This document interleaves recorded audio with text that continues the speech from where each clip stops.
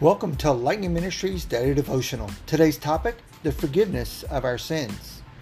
We're reading from Psalms 103, where I'm going to just read a few verses from here. In verse 3 to 5, it says, He forgives your sins, everyone. He heals your diseases, everyone.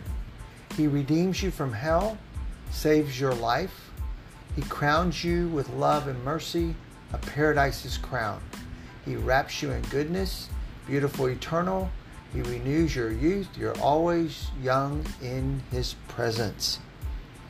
You know, it's interesting when I read just those few lines inside of Psalms 103 that I realize that many people today are weighed down by the guilt that they carry. This is understandable, but for those who reject Christ,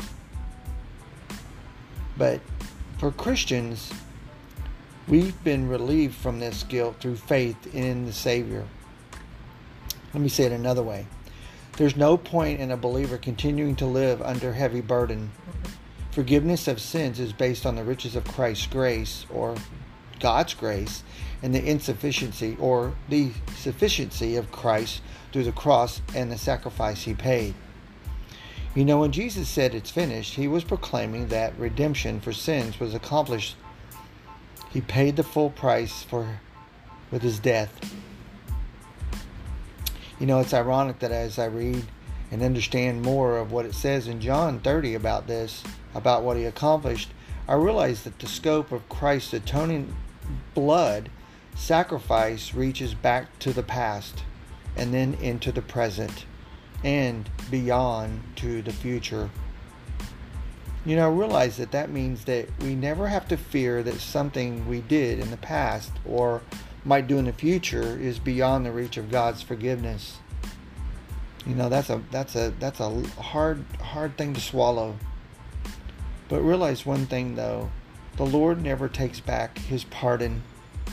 When you accepted His Son Jesus Christ as your Lord and Savior, you're forgiven for your sins. That doesn't mean that you won't continue to sin. But as you learn to walk and talk and build a relationship with God through His Son Jesus Christ, your life will be changed forever. Because realize that our faith in Christ is completed from the work on the cross. And we can be assured that we have received and will continue to receive His divine mercy. But that doesn't give us a license to sin. You can check that out in Romans 6, 1 through 2. But rather, it should produce gratitude along with a deeper love for God and a passion for His holiness. And I want to thank you for listening today and realize that the forgiveness of sins is redeemed through the blood of Christ when you accept Him as your Savior.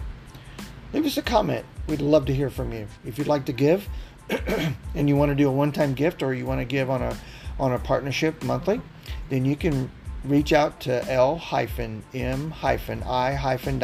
and you can do that there. And if not, no matter what you do, the God that loves us and cared and sacrificed His Son for us so that we could have life eternally has a plan and a purpose for you. Don't forget that. Have a blessed day.